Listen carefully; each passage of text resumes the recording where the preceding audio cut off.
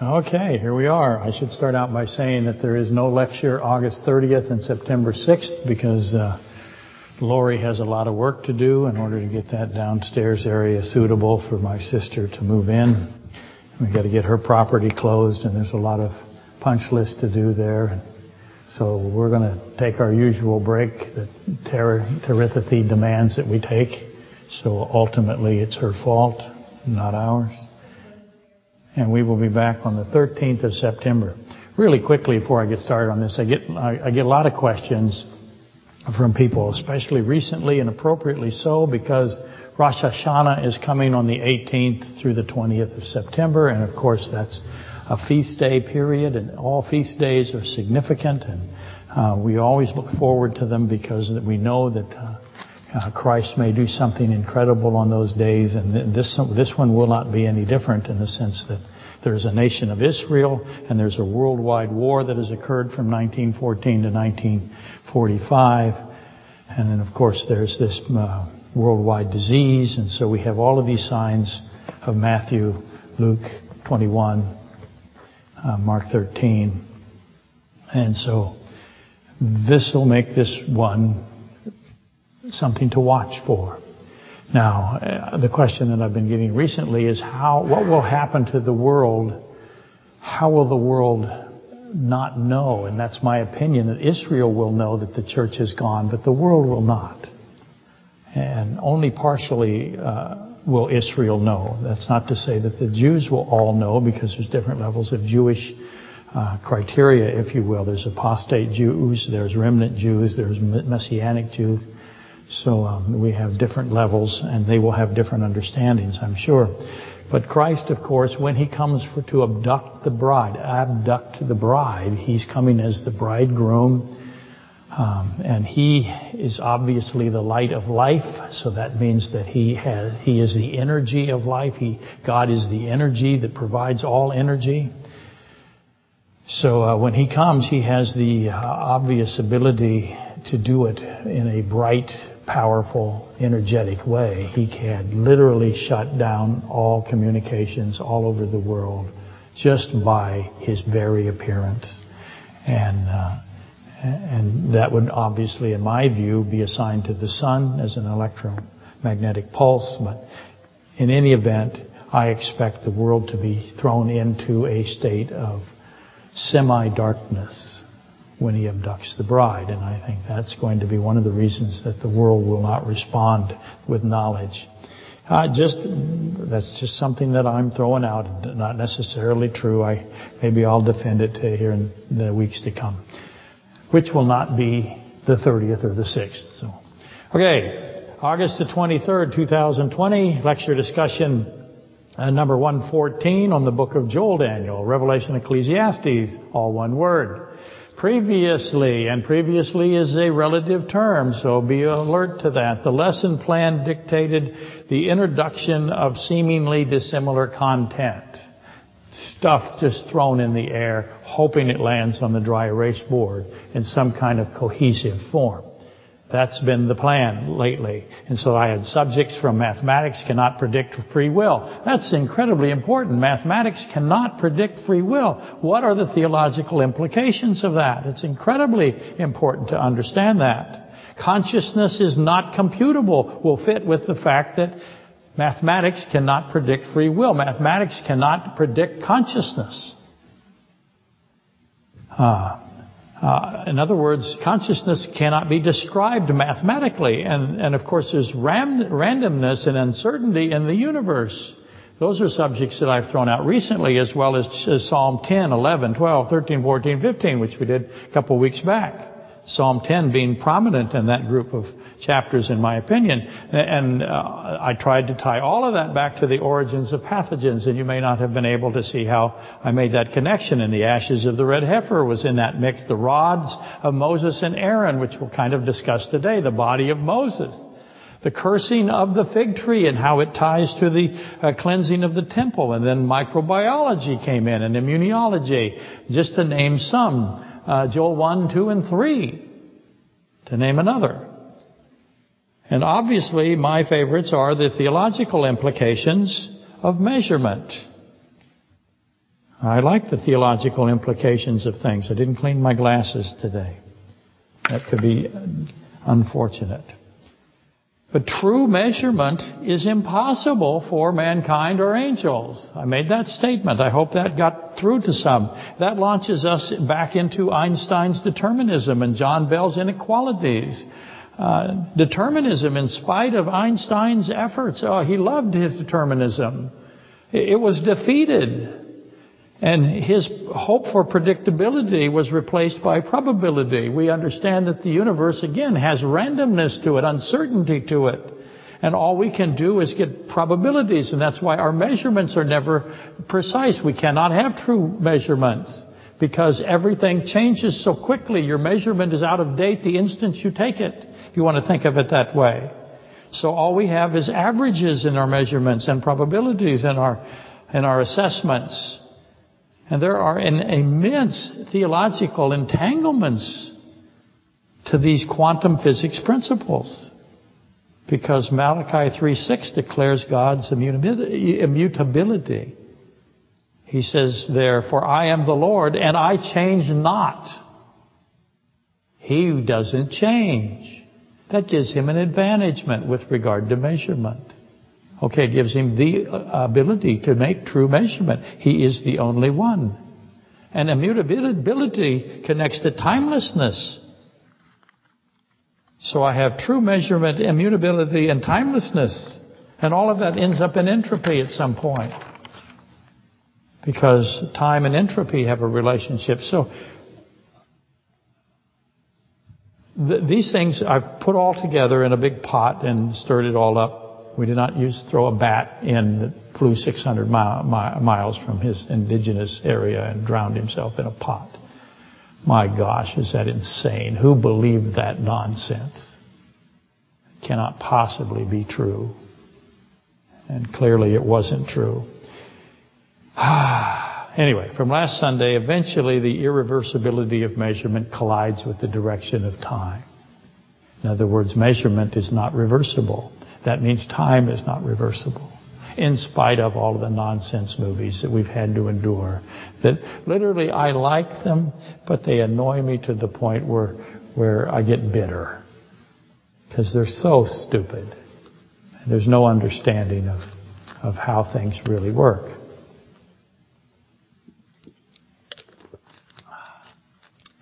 But anyway, all of that define the restrictions on the creation.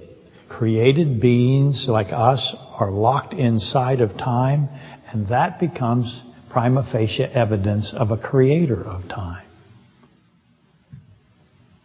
And to kind of beat this around a little bit, to be immutable is to be outside of time. That's I am God, I change not. That means that He is outside of time. And in order to be immutable, you have to have a frame of reference that is in authority over time and motion. And you have to be someone... if you have a frame of reference that is in authority over all time and motion, then that person has the ability to accomplish. Sorry, I'm starting to stumble already. That person has the ability to make true measurement. And who alone says that he can measure all things? Who said that in all of history? Who said that he is the authority over all of time? Anybody say that? Oh yes, somebody did. Jesus Christ says that. No one even knew the concepts existed for centuries and centuries. No one understood that Exodus 3:14, the name that he gave, I am that I am. No one understood what that name really meant. They just said, oh, well, what a cool name. And they graffiti it all over Seattle. I am that I am. The I am, John 8:24, John 14:6, 11:25 of John, Revelation 1:8. No one even thought what that really meant except Christ defined it for us. And no one applied it to immutability and timelessness. Because they didn't understand that it is an immutable timelessness name. I am that I am. Demonstrates immutability and timelessness. That's the name Christ picked for Himself. Again, Exodus 3:14, and then 3:14, and it's all over the Bible. He constantly says, I am, that I am. Usually your translations will just say, I am. Anyway, I digress rant. That's a new word that I have. Feel free to steal it. It'll show up on Tucker Carlson. I'm kidding about that.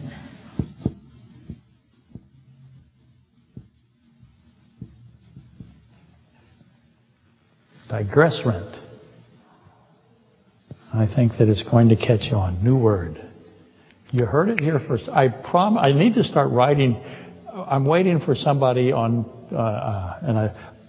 they haven't done it yet, but they're using my obvious question over and over and over again. I've been doing that before some of them were born. So I know that it is not them. Thieves? Do I get anything for it? Somebody send me $1 for stealing stuff? No.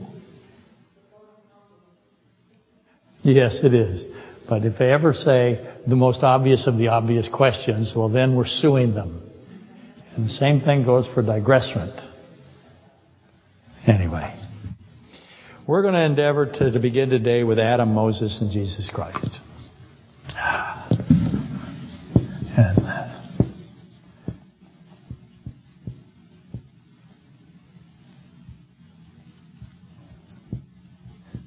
because, spelling is hard on a board. Adam is identified as a type of Christ in the Bible. Specifically said he's a type of Christ, Romans 5:14. Moses, likewise, Deuteronomy 18:15. So right here, this sets them apart. They each get a verse that says to us, these two are types of Jesus Christ. These two become Him. They are portraying Him. And so that's an incredibly powerful thing to know. Both share this honor by Scripture. It's honoring. The Holy Spirit wrote the Bible through agencies that He selected. The Holy Spirit proclaims them. The triune Godhead proclaims Adam and Moses as types of Jesus Christ. What an incredible honor for them. And that is a level of separation because they have been so specifically identified. The others are there. They actually are true, but they're inferred. You have to recognize the typology. Here it is laid out for us. And that, again, a level of separation. And as there's omniscience involved in the one who selected Adam and Moses out specifically. In other words, omniscience carries intentionality. God knows that He has said of Adam and Moses that they testify of Him. And so He wants you to know, wants us to know how they represent Him. In this case, the second person of the Elohim is being represented. Genesis 1:126, 3:22. This is the us. Look, man has become like one of the us. Adam has become like Jesus Christ. And therefore we should take heed. We should comprehensively now evaluate Moses and Adam together as two of one whole. And usually the approach, as you know, has been Noah and Adam, because each one of them fruitful and multiply. But I'm making the case today as much as I can. I won't have time to do it comprehensively because I never have time to do it comprehensively. Is that Adam and Moses need to be stared at as a unit. As you also know, ultimately, whatever we uncover, whatever is assigned to Adam and Moses will apply to at the highest level to Jesus Christ. So if I find out something about Adam, I should expect it to be something about Moses as well. If I find something about Moses, I should expect it to be something about Adam. If I put them together, they should add up. I should see Christ Himself. So we should find it helpful to be bidirectional. Multi-directional. Pull the string or the thread from both ends. In this case, I would suggest to you that we pull backwards from Christ into Moses and Adam so you can look at Jesus Christ. For example, just categorize the elements that are revealed of Christ in the New Testament and then place them over the template That is Adam and Moses. Now, actually, Christ is the template, so you're taking the template, you're moving it upside down. So you can do Adam to Christ, or you can do Christ back to Adam. The reciprocation of it will work wonderfully for you. So pick a subject. In this case, we're going to talk about the bodies. And this will be a Jude 9 discussion. The Archangel Michael. Remember, I brought this subject up quite some time ago. And I have said all along, as much as I can, the resurrection of the body proves existence. And I haven't quite laid that out for you other than giving you little pieces of popcorn as much as I can. I poured a whole bag of popcorn out one day, and I doubt anybody really noticed. Jude 9, as you know, hopefully you know by now, and this discussion will be much to the delight of Susie and Valjo from Bakersfield. Hi, you guys. You thought I forgot you, didn't you? I have not.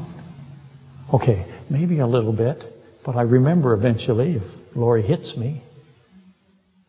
Kind of like an old tube television. When we first got married, I had a pool stick because I had a misspent youth. And the way that we turned the TV on and off was with my pool stick. I had a busted one, and I would reach out and I'd push the buttons. It had these little push-button stations, essentially a control system, and I would reach out and change channels. And we had, 3 channels, 4 channels? We would we'd get the TV set out of the horse-drawn carriage and bring it in. And we hit it with a pool stick. We lost the TV years ago, but we still have that busted pool stick, don't we? Did we throw that away? I cut a bunch of them up and much to her delight, I got rid of a bunch of pool sticks. Evidence of my misspent youth, as I said. Anyway, getting off base. This is a Jude 9 discussion. The Archangel Michael contends with the fallen, anointed cherub Satan. So he is the anointed, the highest of all angelic beings, but he has fallen, and now the Archangel Michael contests with him, and they are contesting over the body of Moses. So here we go. What does that mean I do now? That's right. I look at the body of Adam, the body of Moses, and I'm going to look at the body of Jesus Christ. And I'm going to ask, what are the similarities? Because there has to be similarities. There has to be similarities because Romans 5:14, Deuteronomy 18:15. And again, hi Susie, hi Valjo. Hopefully many of you, vast internet included, are already asking, how does Jude 9 connect Moses to Adam to Christ? How does it do it? Well, obviously through Genesis 2:7. Just put that one right on the board right off the bat. Genesis 2:7 is a connection. I'm pounding away at that. You can throw in Genesis 2:21, but in Genesis 2:7, let me just read it again because I've read it hundreds of times now on purpose. And the Lord God formed Adam of the dust of the ground. Now, I did not say man because Adam is almost always, and it is always, the proper name, Adam, is interchangeable with man in Genesis. And the Lord God formed Adam. So I'm going to make it specific because I think it is specific. Of the dust of the ground, and breathed into Adam's nostrils the breath of life. And Adam became a living being. Now I'm going to add some more commentary. And the Lord God formed Adam's body. Obviously he did. From the dust of the ground. So I now have Adam's body showing up in Genesis 2:7. And then, And the Lord God formed Adam's body from the dust of the earth, and then breathed into Adam's nostrils the breath of the Spirit of life that will return to God when the Lord God who gave it, return to the Lord God who gave it. When the body of Adam returns to dust as it was, then Adam became a living being. So notice my order. He formed the body from the dust. He breathed into Adam's nostrils that breath, and that breath does return to him when the body dies. But the body did not become a living being until the breath of life was there. So that is a co-administration of Genesis 2:7, 7:22, and Ecclesiastes 12:7, which I think you would have recognized. And the point being, a point being. There's a timeline here in Genesis 2:7. And it's critical. There's an anatomy, there's a step, there's an order to it. So once I recognize that incredible order that's being revealed in the body and the breath of the Spirit of life of Adam into a living being, I can now take it down and apply it to Christ. How does it apply? And I can also take it through Moses, because it's going to show up in Moses. What shows up in Adam and shows up in Moses is showing up somewhere with Christ. Now, not in the same form. Christ's level of revealing these significant scriptural truths is far more significant than we can even imagine. But time is critical. The order is critical. Don't get it out of order. That's a premise. Kelly Crumb. I shouldn't say his last name, should I? Because they'll come after him for sure now. And they should. But he taught us all. He just say, if you don't go in order, we will tear it all apart, and you'll have to rebuild it in order. And we would always get out of order as a little irresponsible, how do I put it, egotistical. We thought we knew better. We never knew better. We never knew better. And every time we thought we knew better, we were always wrong. We have to take it apart because we got out of order. If you get out of order in Scripture, if you don't notice the order, chances that you fall into the ditch and bury yourself in mud is very high. Understand that. Knowing the order in which Jesus Christ, the light of life, brought existence and consciousness to the body and the breath of life to the body of Adam, Genesis 1:3 and John 8:12, that's essential. So, what have we learned so far? Christ formed Adam's body from the dust of the earth. So what do we do now?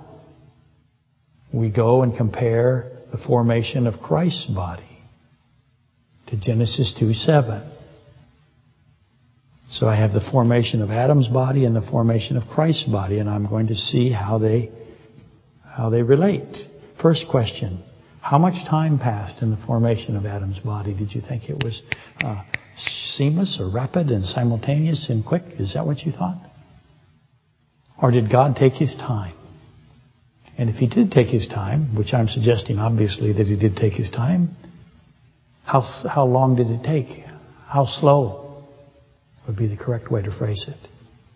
Did He do it slowly? I'm suggesting He did it slowly. Why would I suggest that? Because there's an audience. There's always an audience. Especially there's an audience when He's making the replacement of the King of Eden. He did it slowly, in my view, so it could be witnessed by those who are watching. And obviously the latter is the case, in my view. He didn't do it quickly. He did it slowly. He made the earth in an order to be seen. God intended for the fallen and the unfallen angelic reign. Excuse me. God, this is why you have to wear masks in church. God intended for the fallen and unfallen angelic realm to see what He was doing and the order that He did it in, because they knew the order had as much importance as the actual formation. He was explaining something to them because they're fallen. There's a lie out there. So ask those kind of questions. What else did we learn, if I'm right so far? Adam's body lay there without going into corruption, didn't it? So He made the body. I'm going to propose He waited, 7 minutes? 7 hours? He waited for a period of time while Adam's body lay there. And there was no living being here. There's just a body. And He sat it there and let it be watched. How long did He leave it there? And it could not go into corruption, could it? It could not. So that's not unusually at all, is it? Well, of course it is. Adam's body lay there without corruption for a period of time. before Jesus Christ, who is the breath of life, Acts 17:25, installs that which makes Adam a living soul, a living being, a living creature. All of that's interchangeable. Conscious. All of that's interchangeable. Again, how long did he lay there? Hours, minutes, you decide, lots of options. By now you will have recognized the Acts 2:27, Psalm 16:10. It said of Christ, nor will you allow your Holy One to see corruption. So the body of Christ lay in the tomb, did it not? Without corruption. The body of Adam, the first Adam, the last Adam, they lay without corruption. How long? There's going to be a relationship in the length. One is 3 days, 3 nights, sign of Jonah. That clearly isn't the case with Adam. Maybe. And for those who wish to advance at a rate above the rest of us, add in John 29 and then ask, because John 29 says they didn't know the Scripture. The apostles were confused because they didn't know the Scripture. So the question is what is the Scripture of John 29? Isn't revealed. Is it Psalm 16:10? Is it Luke 1:35? 135 is also involved no matter what, but I think I'll make the case for 16:10 as Psalm is the Scripture that is revealed in John 29 that none of them knew. If they had known 16:10 of Psalm, they would have had a much different response because the body of Christ could not go into corruption. Luke 1:35 describes Christ as the holy thing because they can't describe Him. The body of Christ, the child body, if you will, is called the holy thing because there is no description for it. It is unimaginable to humanity. So the body of Christ is described as unimaginable, and the body of Adam, I believe, is unimaginable to the angelic realm. Anyway, obviously the body of Adam and the body of Christ are intended to be compared, aligned. And I wish we had more time to do that today. I'm already out of time, aren't I? I haven't even got started. We started late. Okay, I'm doing the best I can. But now let's move on to Deuteronomy 34:7, 34:6, which is the body of Moses. This is Jude 9. Let's figure that into this. How does it work? Of obviously upon obviously's, steal that. I got to keep changing it. Where is my copyright? Where is the Cliffside Legal Defense Authority? But obviously, God specifically impacts the bodies of Adam and Moses. With Adam, it's Genesis 2:7. He's personally involved in this, and everyone that is watching can see it. And of course, Genesis 2:21. And twice Adam is in a state during which Jesus, God, either adds His breath or removes blood and bone.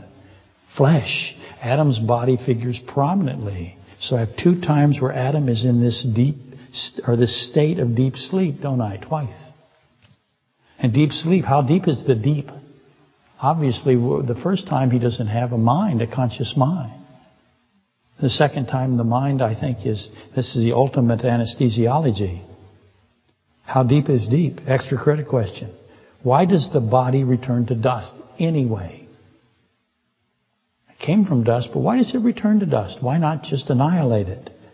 Because dust is a disintegration, not an annihilation. Disintegration is temporary. Ooh, there's a clue. It's a temporary condition, and it demands the omniscience of God to restore it. And this obviously is explanatory as to why God resurrects the bodies of living beings. It's part of the resurrection of the body, tells you that existence is true. So, if I have Adam in this deep sleep, unique territory, and I do, let's move on to Moses. Moses is impacted at Deuteronomy 34:6-7. Probably should read that, just to get people who don't know onto the beam here. As this is describing the death of Moses. Moses was 120 years old when he died. His eyes were not dim, nor his natural vigor diminished. Go back to verse 5. So Moses, the servant of the Lord, died there in the land of Moab. He dies on a mountain. He ascends up a mountain and dies according to the word of the Lord. So he dies according to the word of the Lord. What word is that? And he, God, buried Moses in a valley in the land of Moab opposite Beth Peor, but no one knows his grave to this day. Moses was 120 years old when he died. His eyes were not dim, nor his natural vigor diminished. That's what he says about Moses. So he is involved in the birth, if you will, the formation of Adam, and also God is involved in the death of Adam, is he not? It may be over a period of time, but nonetheless it's the case, as he is with all of us now. But with Moses, he actually has a different approach to Moses that brings Moses to a level again of unique territory. And though I should inject here that Jude 9 is probably in between Deuteronomy 34:7 and Deuteronomy 34:6. In other words, the order would be, the chronology would be Deuteronomy 34:7, Jude 9, and then Deuteronomy 34:6. That may not make any sense. So I have the death of Moses, and then I have the burial of Moses. But in between the death of Moses and the burial of Moses, I have Jude 9. So, as with Adam, Moses' body has special status. If that's all you get from me today, that's terrific. You have the special status of Adam's body, the special status of Moses' body, and they point to the incredible status of Christ's body. Or you can go backwards from Christ's body and find these vestiges, these portraits in Moses' body and Adam's body. Hopefully that makes some sense. Moses was 120 years old. That's probably coincidental. Oh wait, that's Genesis 6:3. Here's that 120 years ago showing up again. His eyes, to pound this in, were not dim. His natural vigor not reduced. My natural vigor is incredibly reduced. His was not. The scripture is definitive. Moses did not die from death. What? Okay, death by decay. He had no weakness. No diminishment. It's almost as if he's being preserved for 120 years. That makes him pretty unique. Of who else is it said that at 120 years he was not diminished nor dim? Now you're going to come at me with all kinds of Deuteronomy verses thinking that I have not thought of them. That would be an error. We'll get to that in a minute. So what did Moses' body die from if it wasn't death by decay? It's death by outside force. Who provided the outside force? Who provided the force to bring Adam to life? Who provided the force to bring Moses to death? That's the point. Yea, a point. Another extra credit question. Why did his body die? Deuteronomy 34:5. So Moses, the servant of the Lord, died there in the land of Moab according to the word of the Lord. Got to figure out what word that is. The word is also a person.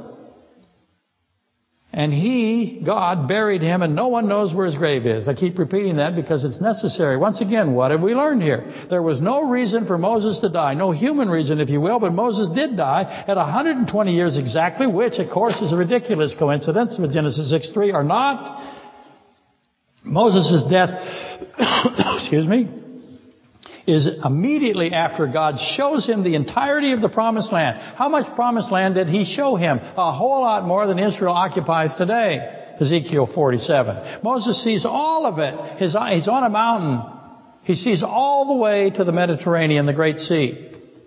And Moses sees his eyesight clearly not dim. One can make the case that Moses' eyesight was in fact enhanced. When was it enhanced? How long has it been like this? Or did it just happen when he went up the mountain? If you say, well, his eyesight was just fixed when he went up the mountain, God said, hang on a second, I'm an optometrist, I'm going to give you better eyesight right now, bang. Well, then what did he do to his body to make his eyesight like that? Can I just make the eyes better and leave the body alone? Does he do that?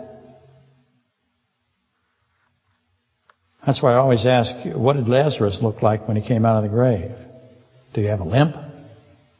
Have that wart in the middle of his face? How good a job does Christ do? Is the question. But he can see the totality of the promise of the Abrahamic kingdom of Israel. And most commentators, they've concluded that Moses was not allowed entry because of unbelief. They say he could not go in. He died on this mountain because of his unbelief. He's being punished for unbelief. Oh, well, I have a problem with that because Adam and Moses are clearly set apart. So if Adam or Moses had unbelief, then Adam would have to have unbelief, and you know what I think about that. And they cite overwhelming. You can't buy a commentary, I believe, that says otherwise. They cite Numbers 22 through 13, where Moses struck the rock twice with his rod. It's actually smote. He killed the rock twice. So the Mosaic rod, remember we brought that up? I hope you remember. Thereby, by striking the rock twice or smoting, killing the rock twice, he disobeyed God's order to speak to the rock. God said, this time, when water comes out of the rock, you're just going to speak to it. You're not going to kill it. Last time he smote it. The Old King James, absolutely perfect. The rock was smote. Moses had previously smote the rock at Exodus 17. And we all know that the rock is a portrait of Christ. If you don't know, you should know. And if you didn't know, that's too bad for me. It means I did a terrible job in my how many years now of my supposed so-called career. The rock is a portrait of Christ. Out of the smoting of the rock comes the living water that gives life. And he struck it in Exodus 17, and he was supposed to speak to it. He was ordered to speak to it. Smote the rock, again, killing the rock. It's the same thing, and with the rod of Jesse. Oh, I didn't make a mistake. Isaiah 11:1. I substituted the rod of Jesse for the rod of Moses. I did not misspeak. The rod of Jesse is the name of Jesus Christ. He is 11:1 Isaiah. He is the rod of Jesse. Moses killed the rock with a rod. That rod represented Christ, even in Moses' hand. Christ kills Christ. Does that make sense? Well, of course it does. So now another question for fun. Is Christ symbolized by the rod of Moses? Yes, he is. How about the rod of Aaron? What's the difference between the rod of Moses and the rod of Aaron? In which case, the killing of the rock by the rod would align with John 2:19 and John 10:17, where Christ says, I lay down my life that I may take it up again. No one takes it from me, but I lay it down myself. I have infinite power to lay it down, and I have infinite power to take it up. I added the word infinite because it is inferred and obvious. He is infinite. How much power does it take to raise up or lay down infinity? He's the only one that has that ability. By that I mean he's in the Elohim. He's one of the us. That he do so is the agreement of the triune Godhead. Revelation 13:8. They decided this is what they would do before all things. The point being, a point being, that Moses, Deuteronomy 18:15, incredible type of Christ, said so, given to us, at Numbers 21 through 13, is not unbelieving. He's not there. He did not get killed by God because he made a mistake at Numbers 21 through 13. Because it wasn't a mistake. It was an intentional act. He knew that he was killing the rock twice. He knew that that was heresy. He did it anyway. Why did he do it? Because he's a type of Christ. And he knew he was a type of Christ. But he also did it out of a reason that he was trying. I made this case many, many years ago. Moses, the most humble of all men in Scripture. That's how God defines him, describes him.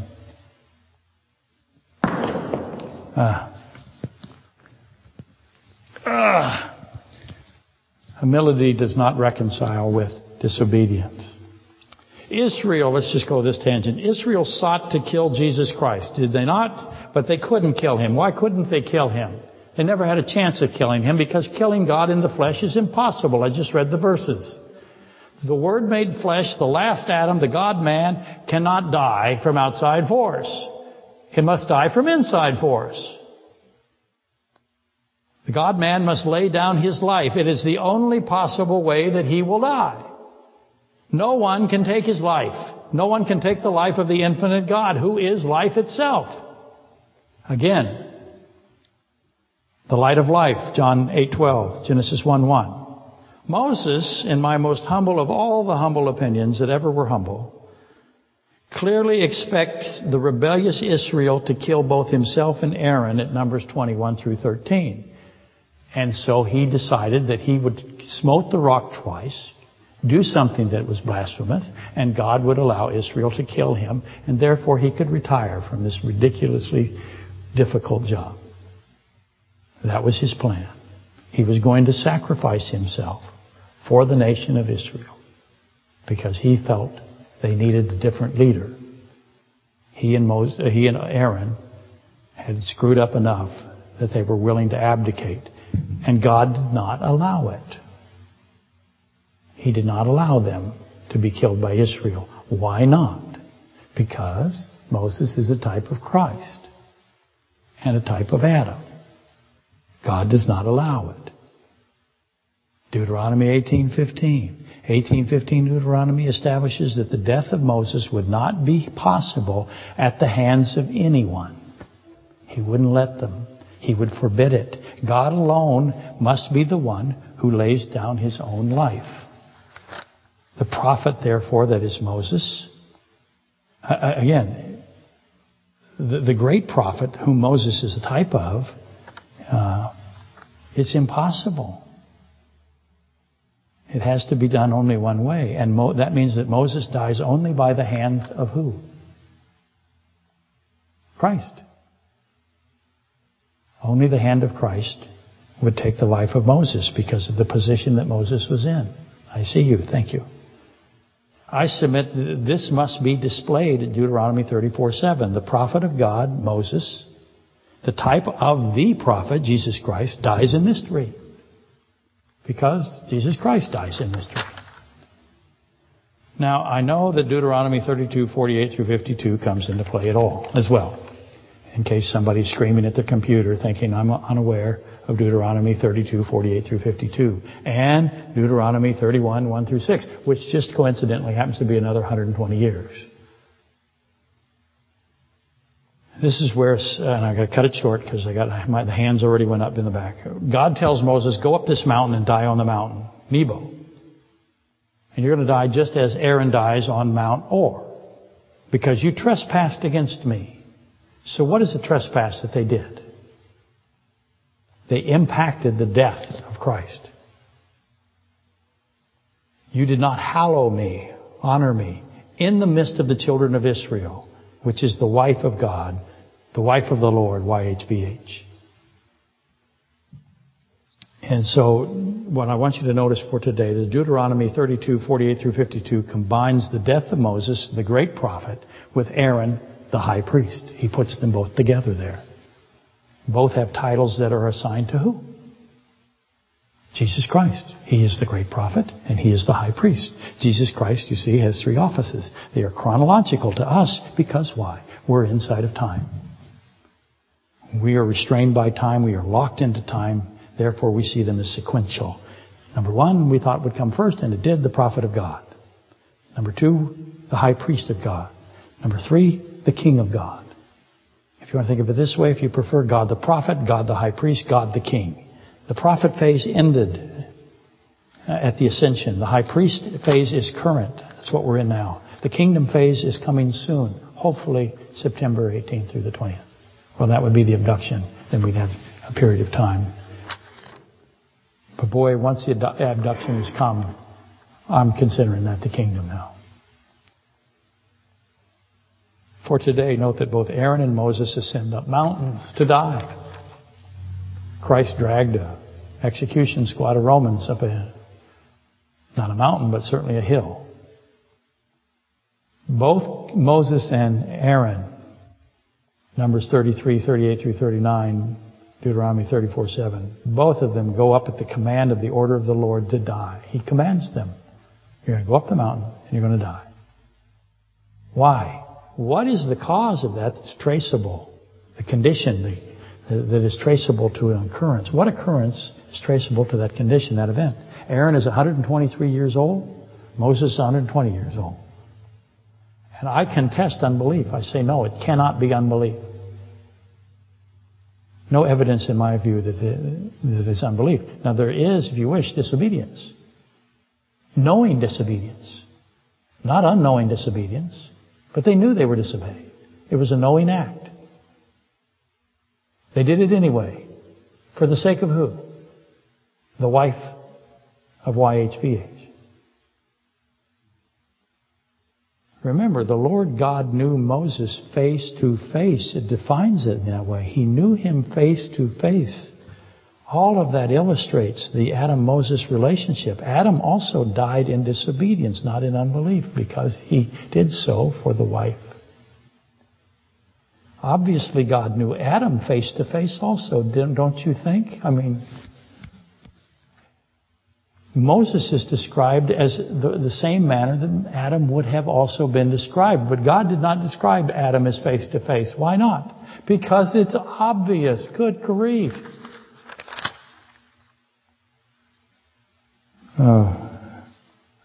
Michelangelo. I almost said Machiavelli.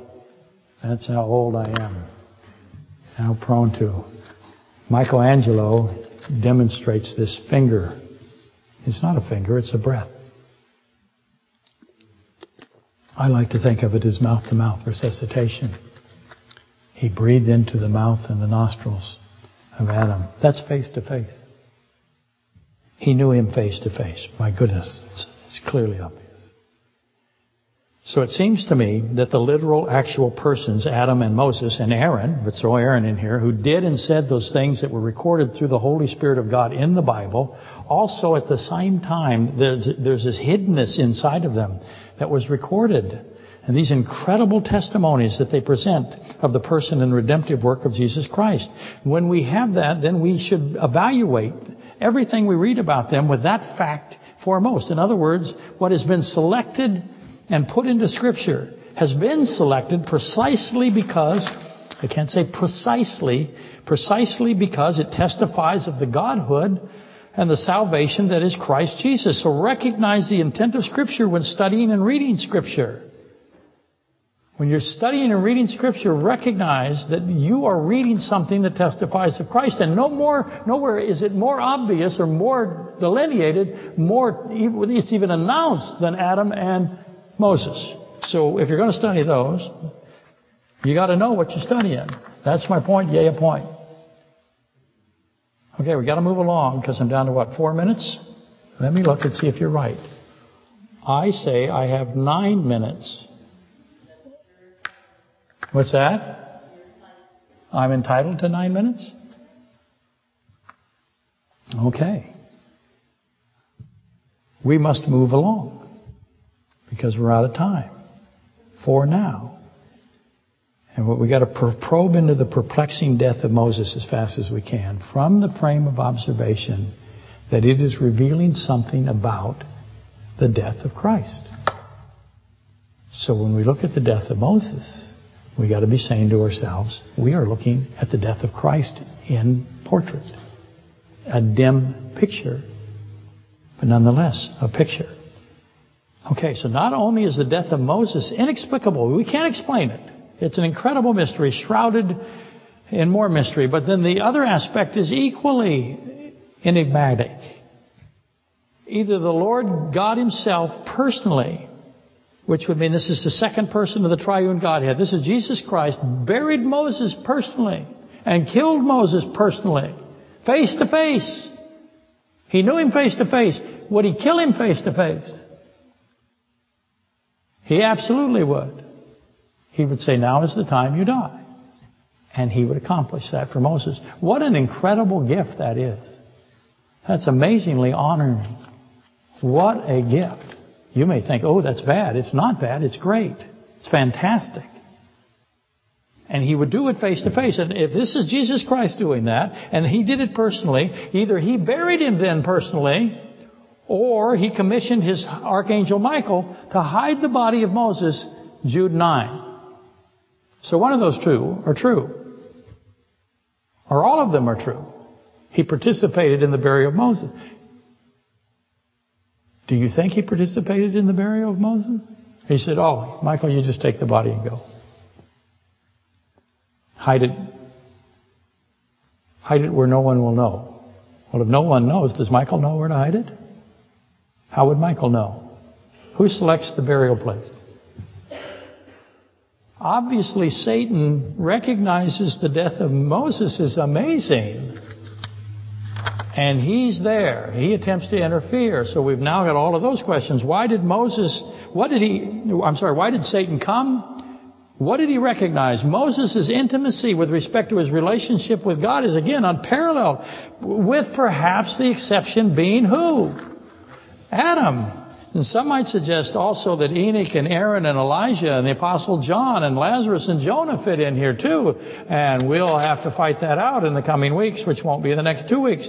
But all of those have mystery attached to their deaths or their final days in some way. Anyway, the body of Moses is taken. Who took it? Well, most people think that Michael took it, and I'm not going to fight that. Is Christ there? Try to imagine it all, to figure it out. And where was it taken? Well, obviously it was taken from the mountain, Mount Nebo, so far so good. Now I ask some really easy questions. At the last breath of Moses, as he breathes his last, who was there? I hope I presented the case that Jesus Christ was there. Michael the archangel was there. And Satan definitely there. And I also believe that there's a contingent of angels, fallen and unfallen. They're all there. Watching this, God made sure it was seen. If I am right, then this would imply that the angelic realm had some understanding with regard to the importance of hiding this body of Moses that was not weakened. They knew why it had to be hidden, so they came. Satan knew why it had to be hidden too, so he came. And yes, for all of you who like to play catch the teacher on the vast internet audience, I know it will be necessary to resolve Deuteronomy 31, 1 through 6. Specifically, it says this: I can no longer go in and come out, or go out and come in. That's what Moses says. He's starting to transfer his authority over to Joshua. So now I just gave away what this is all about. But he says, I can no longer go out and come in. Why can't he no longer go out and come in? What does that mean? Can he no longer go out and come in because God said, you can no longer go out and come in? Or is there some physical infirmity? If there's a physical infirmity, as most commentators say, he's worn down. Reconcile that with he's not reduced, he's not weak, he can see for hundreds of miles on top of a mountain. How much air is up there? How big is the mountain? What's the breathing like? Just wondering. He also says, the Lord said to me, you shall not cross over the Jordan, Deuteronomy 31:2. Well, why doesn't he get to cross over the Jordan? What's so special about the Jordan? Obviously, something's really special about the Jordan. Moses tells Israel that he cannot cross the river Jordan. It's a barrier to him, which descends from Adam, Joshua 3:16. So I have Moses and Adam attached to the river Jordan. Why are they both attached to the river Jordan? That might explain something. Should I expect them both to be attached to the river Jordan? Oh, of course I would. Why does God prohibit the one who has the stone tablets, who came down from the mountain, note the mountain theme, with the 10 Commandments? Why is he not allowed to cross the Jordan River? Somehow this testifies of Christ, doesn't it? How is that so? Now we know, Matthew 17, 1 through 3, that Moses is resurrected. Because we see him in Matthew 17, 1 through 3. If it is a body resurrection and not some sort of apparition. But I think it's a body resurrection. Because the body resurrection of Moses proves existence. And keep in mind, Moses was recognized, as was Elijah. Peter knew who they were. How did they know? How did he know? Had a picture of Moses in his wallet. Say, hey, I got a picture. Oh, wait a minute. Thousands of... I got to deal with that. Didn't have photographs. Moses and Elijah had to say who they were. Peter had to ask, because Peter being Peter would go, who are you guys? Why are you here? How did you get here? Oh, it's Moses and Elijah. Moses is obviously reunited with his body, which then brings Revelation 11:7 and Revelation 11:11-12 into the arena. That's the two witnesses, in case you were wondering. The breath of the Spirit of life, Genesis 2:7, 7:22, enters into the bodies of Moses and Elijah. And 11:11-12, Revelation. I mentioned this to preclude anyone listening, probably down to 3 or 4 people listening now, from thinking this is going to be an easy-peasy puzzle to complete. It is not. Ultimately, this is existence. Again, the body resurrection proves existence. Anyway, omniscient God in the flesh hides the body of Moses. Why is he doing this? Who is he hiding it from? Most people think Satan. I don't think so. I think Satan sees him die. He didn't hide the body of Moses. Satan comes with a full force. He knows it's going to happen. He's coming to contest the hiding of Moses' body, isn't he? He doesn't want the body to be hidden. Satan wants the unweakened body to be seen by Israel. Because instead of Israel burying Moses or Elijah, both of those were taken by God himself. And they show up again, in my view, in Revelation 11. Israel cannot know. They don't get to see a dead body to witness. They have to believe God that Moses is dead. They can't prove it. They got no body. If you went into court with no body and you say, well, God killed him, I think that would be a terrible prospect. I don't believe you would prevail. There is no dead body to bury. They mourn for 30 days. They're supposed to mourn for 7 days, but they mourn for 30 days. Why is that? It's probably just arbitrary.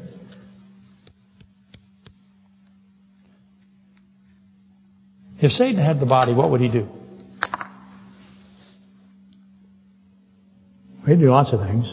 But one of the things he would do is he'd, what? Show the body. And then what would he say? I killed the body. Wouldn't he? Would Satan claim that he's the killer of Moses if he had the body? What would that get him? Is that the real reason? Oh, that's a little tiny piece. I'll finish with this today. Everybody says, fantastic, he's shutting up now. What does you shall not cross over the Jordan mean? What does that mean? Do you think it means you shall not cross over the Jordan? Or does it have some meaning that is far higher in level? Same with I can no longer go out and come in. Does that mean I just don't feel good? Or is there something higher level than that? Why does Moses end at 120 years? And I'm aware of what everyone thinks it means, but I don't think it means that. I don't think it means what you think it means. So that's where I stop today, mercifully. So we'll see you on September the 13th, if the Lord tarries and the creeks don't rise.